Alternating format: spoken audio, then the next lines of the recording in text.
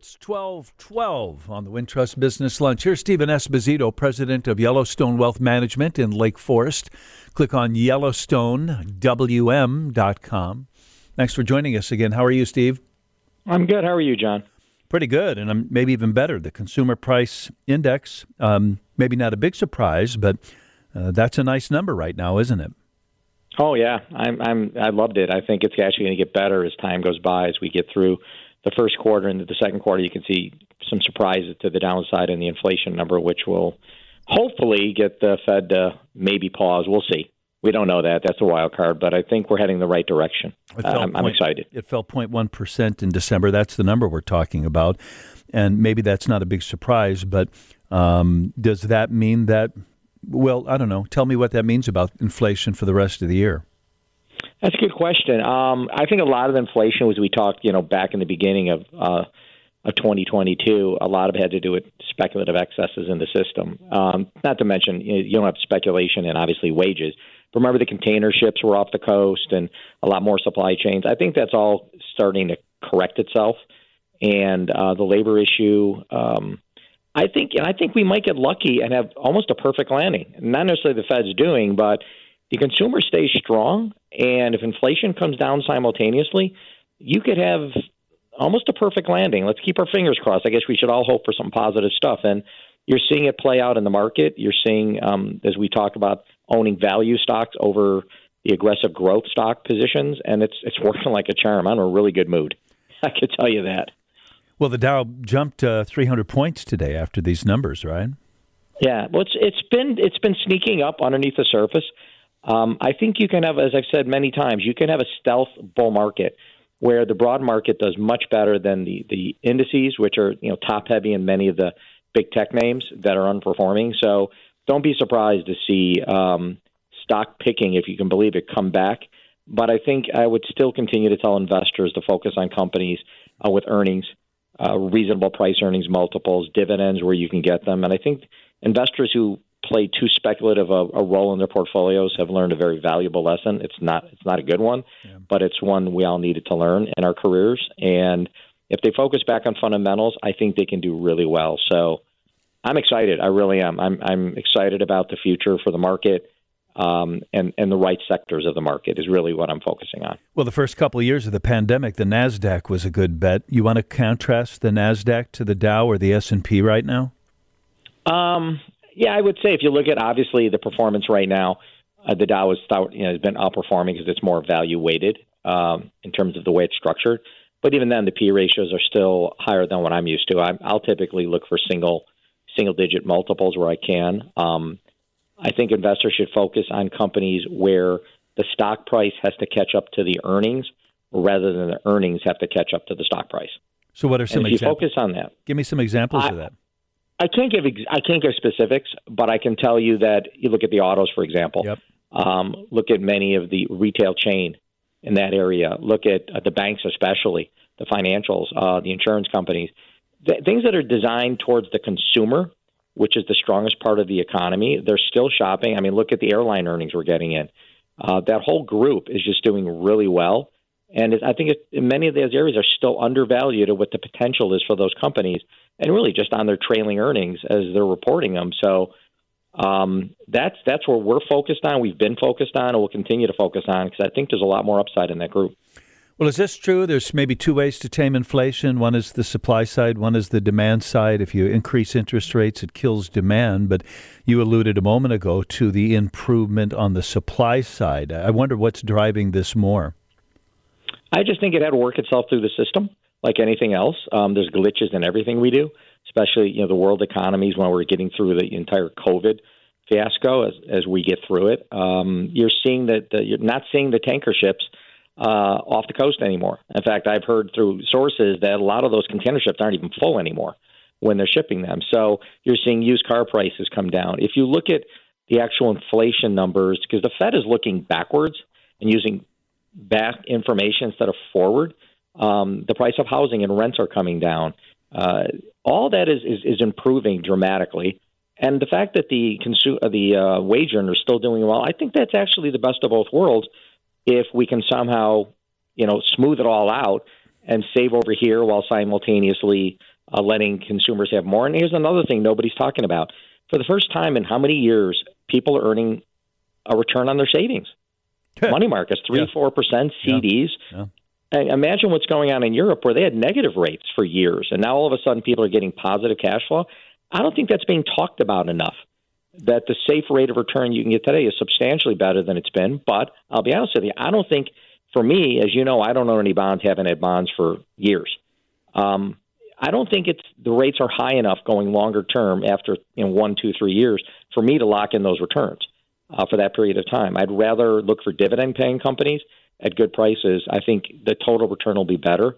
So I don't think high interest rates is enough of a deterrent, but it's positive because at least individuals are earning something on their savings they can hold on to. So I think, again, it could be a Goldilocks scenario, and that's what I'm hoping for. I think that's such an interesting point. You can get 4%. Why wouldn't you? But I've heard somebody else say in the next 12 months, I think the market's going to do better than 4%.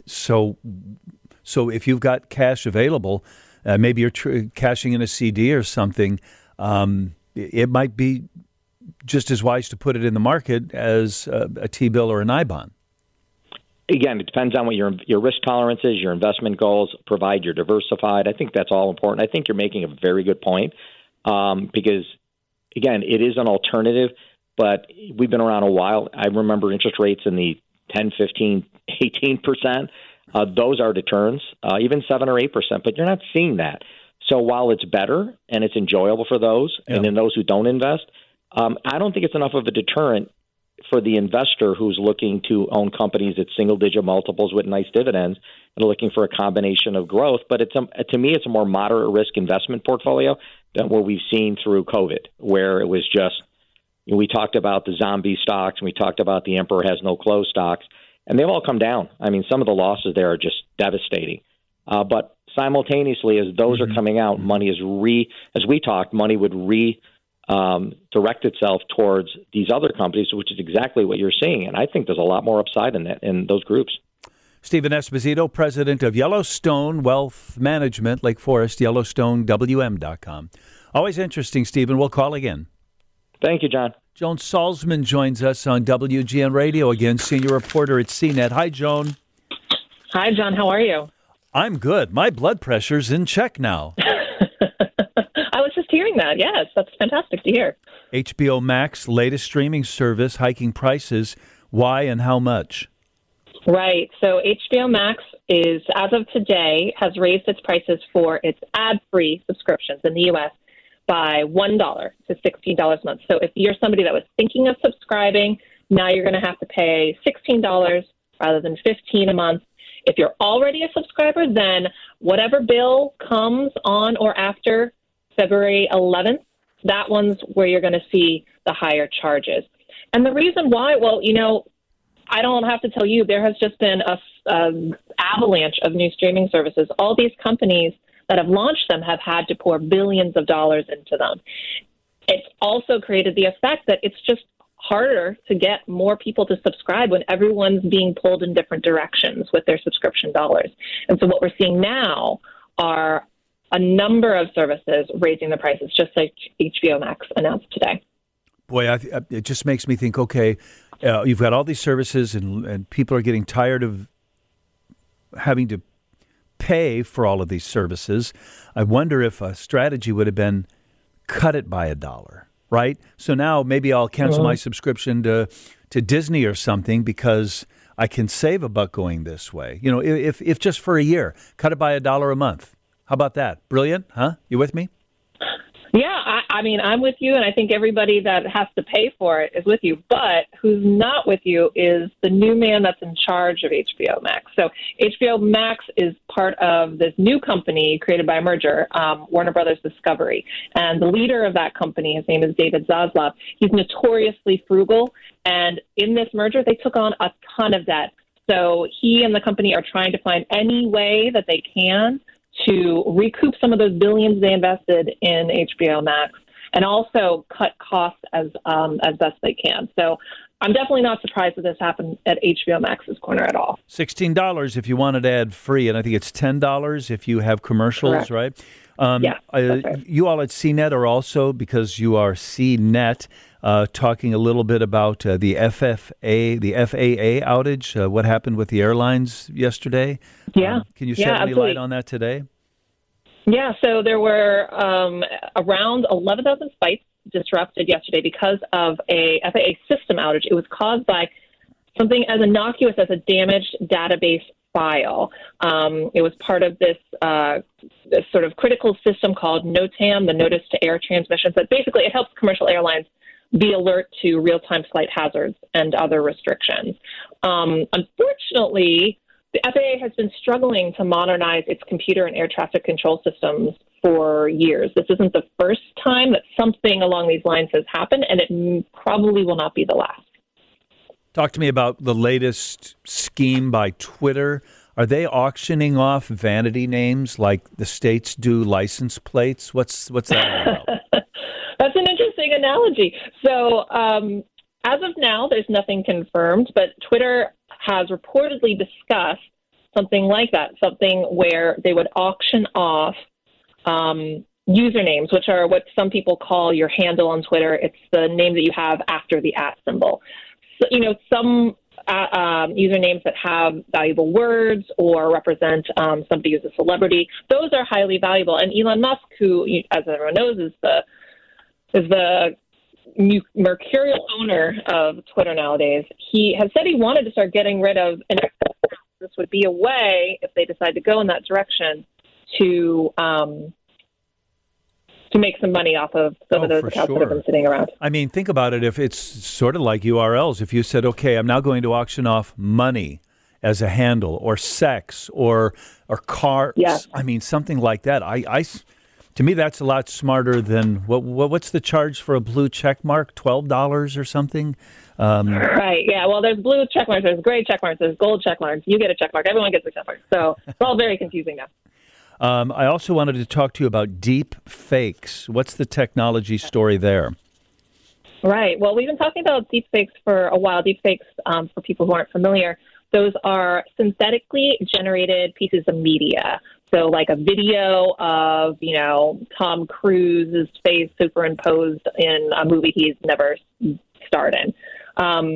The most recent deepfake news is around some Microsoft researchers revealing a text-to-speech AI model. It's called Val-E, and with just a 3-second snippet of audio, it reportedly can closely simulate that person's voice. So a three seconds of you, John, speaking, and allegedly this Val-E system could synthesize you saying anything that is typed into the program, allegedly also attempting to preserve your emotional tone, the way that you deliver things, just from 3 seconds. Wow.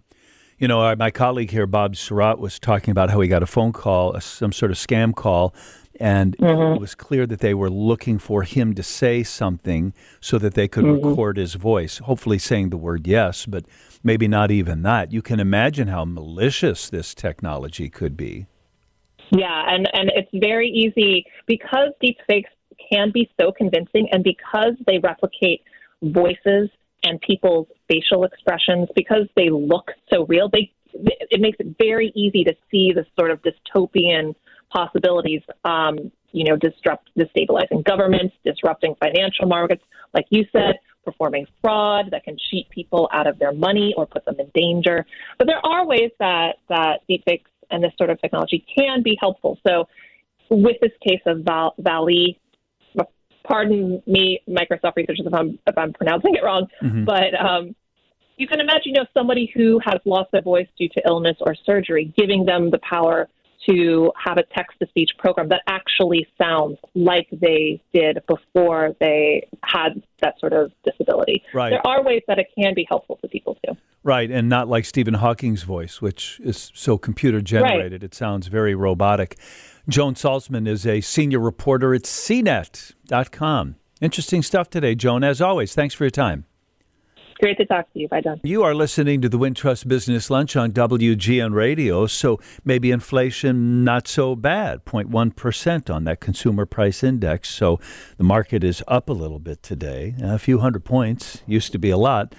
The next recession, here's a headline, though, from BusinessInsider.com, might hit the wealthy more, and a rich session could be good news for low-wage workers. We've learned a lot of new phrases these days, like quiet quitting. I've never heard of rich session. Juliana Kaplan, labor and inequality reporter at BusinessInsider.com. Is that something you all drummed up, or is that a thing, a rich session? No, I wish we came up with it. The Wall Street Journal coined it, so full credit to them. What is a rich session? It's basically when, as the term indicates, rich people are feeling the impacts of a recession more, or disproportionately feeling the impact. Well, we had a K-shaped recovery in the pandemic, or even a K-shaped life in the pandemic for some people. It seemed like those with did well, some actually prospered, and those without did not, right? This sounds like the opposite of that. Yeah, absolutely. I think that that's a great point, and a big part of the K-shaped recovery is that high earners were seeing even higher earnings and more job opportunities, maybe in big tech. And at the same time, we saw some of the wealthiest people in the country see their fortunes essentially balloon, and that was due to a really strong stock market, even while everything else was going on. And now, if you think through what's happening right now, we're seeing a lot of layoffs concentrated in particularly higher wage jobs, so big tech, and at the same time, stock market not doing so hot. Yeah, so I guess that's the start of the answer to my next question. So why does the market right now impact the wealthy more than low-wage earners? And if I hear you correctly, it's because high-wage earners are getting laid off. High-wage earners tend to be more invested in the markets. The markets are down. How is there any other factor that's impacting maybe disproportionately the wealthier?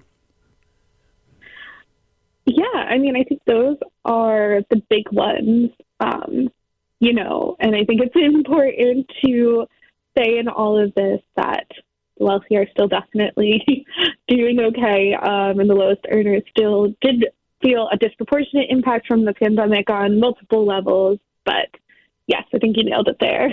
Well, then what about the low-wage earners? I mean, so it's maybe the wealthy have more to lose here, but is it actually benefiting in any way? I mean, talk about those on the other end of the economic spectrum. How is this impacting them right now? Yeah, absolutely. So, I mean, I think anyone who has gone anywhere, tried to do anything, has heard about labor shortages, which has been a pretty persistent issue. Lots of people saying people don't want to work anymore, which I have my own qualms with that phrase. There's a whole lot of things that led to the current situation. But that being said, if we look among traditionally lower wage jobs, the quit rate is still very high there. So that means workers feel pretty confident leaving their jobs.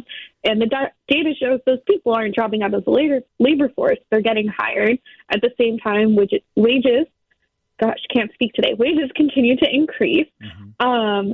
So that's something that will probably fade a little bit. We're already seeing it cool off a little in terms of wages, although quits remain high. So that means still a lot of opportunity for, some of the lower earners within the labor market. A quote from your story, it says here, high earners are getting cut at companies like Meta and Twitter, where median workers made over $200,000 in 2021. I knew those were good companies to work for if you could put up with it all, but I didn't know the median salary there was $200K plus. And as Insider's Lynette Lopez reports, you write, the stock market for the foreseeable future is royally screwed. The top 10% of Americans hold nearly 90% of all stocks in the country. That's a record high.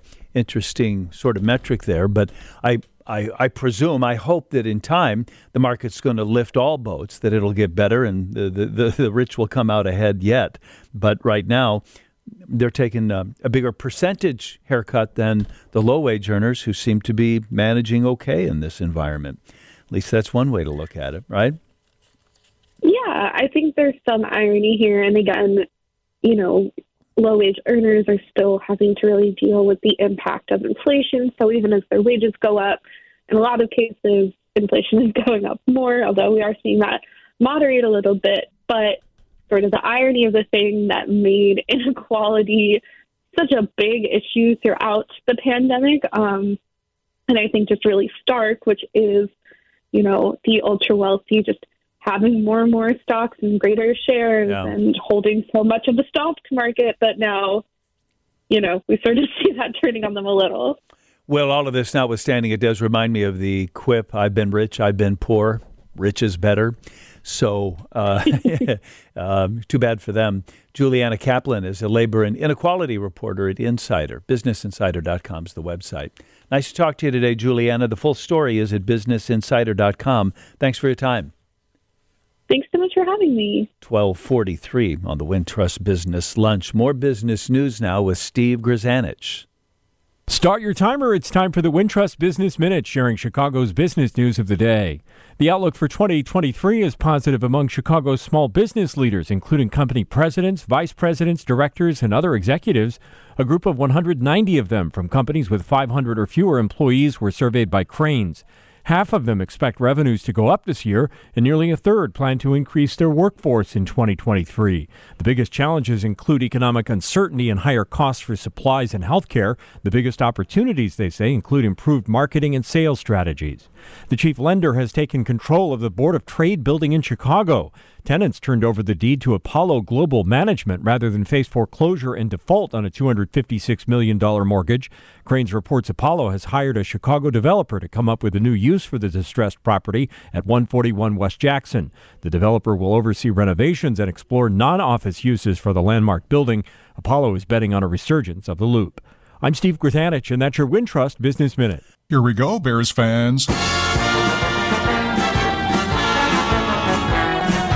We're sponsored by the Chevy Silverado HD. Experience your life in HD. Visit ChevyDriveChicago.com. Yeah, not to rub it in, but the wheels came off and the Bears were so bad they didn't even have a player selected to the Pro Bowl for the first time in 5 years. But Layla Batoy-Dillon is a Bears All-Pro. And I am the CEO of Batoy's Sweet Treats. Yeah, and her Batoy's Sweet Treats was the Bears Small Business All-Pro for the last month of the season. It all began when Layla was traveling the world as a corporate exec. But I decided to relocate back to Chicago, and I wanted to trade in my briefcase for an apron. I started playing around in the kitchen, and Batoy Sweet Treats was born. And 7 years later, a Chicago Bears Small Business All-Pro. It really gave us an opportunity to expand, not just here in Chicago, but there's Bear Nation and Bears fans all throughout the United States. So this was a partnership that really helped us grow and expand our brand awareness. And it was also something that was cool and fun. And by the way, this got me a lot of cool points with my husband. This is probably the only thing that I've done that mattered this year. Oh, yeah, he's a Bears fan. Layla's corporate travels took her all over the world, and she brought back recipes for authentic Italian gelato, and then added a Chicago twist. Things like banana pudding, red velvet, peach cobbler. We aren't going to have the traditional Italian flavors. Gourmet popcorn, too. And I wanted to introduce some different flavors there as well. And a lot of things that are dipped and baked. You know, lemon cookies, red velvet cookies. I mean, we're really going to have some very unique treats. And when Layla came back to open her business in 2015, she purposely did so in the Austin neighborhood. You can visit our flagship location at 5957 West Chicago Avenue. You can access our website, batoysbrands.com. And then we're on all the social media outlets, TikTok, Facebook, Instagram, by just using our name. And it's spelled B-I-T-O-Y, the Chicago Bears All-Pro. From the farm to your belly, today is National Curry Chicken Day, and a couple of sweets, National Glazed Donut Day, National Marzipan Day. That's the business of food on 720 WGN. This is the Wintrust Business Lunch. Today is January 12th. The boat show is up and running at McCormick Place. Let's talk to the boat show manager. That's Keith Keith, I want to get your name right. Is it Ogulnik? Thanks for joining us on WGN.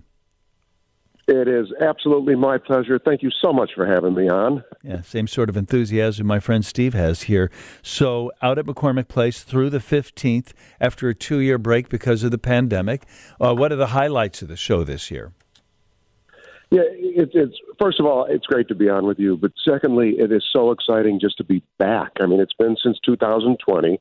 And as you know, Chicago is such a passionate city when it comes to boating. I mean, with this lakefront and the great resources we have around here, this show has become such a staple, and people love coming to it. What's new is that we're back and that it's exciting, and people and family are excited to come out here. We've got some great new features.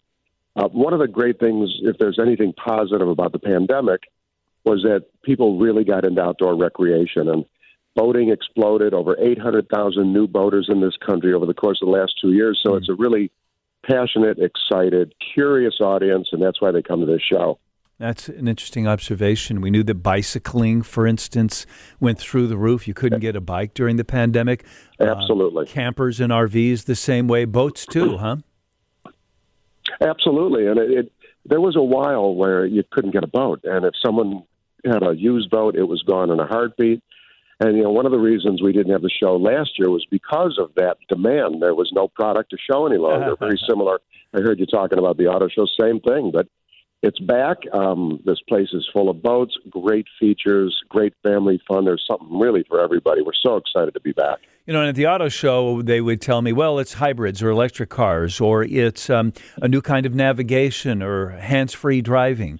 What are some of the features? What's new in boating, big and small?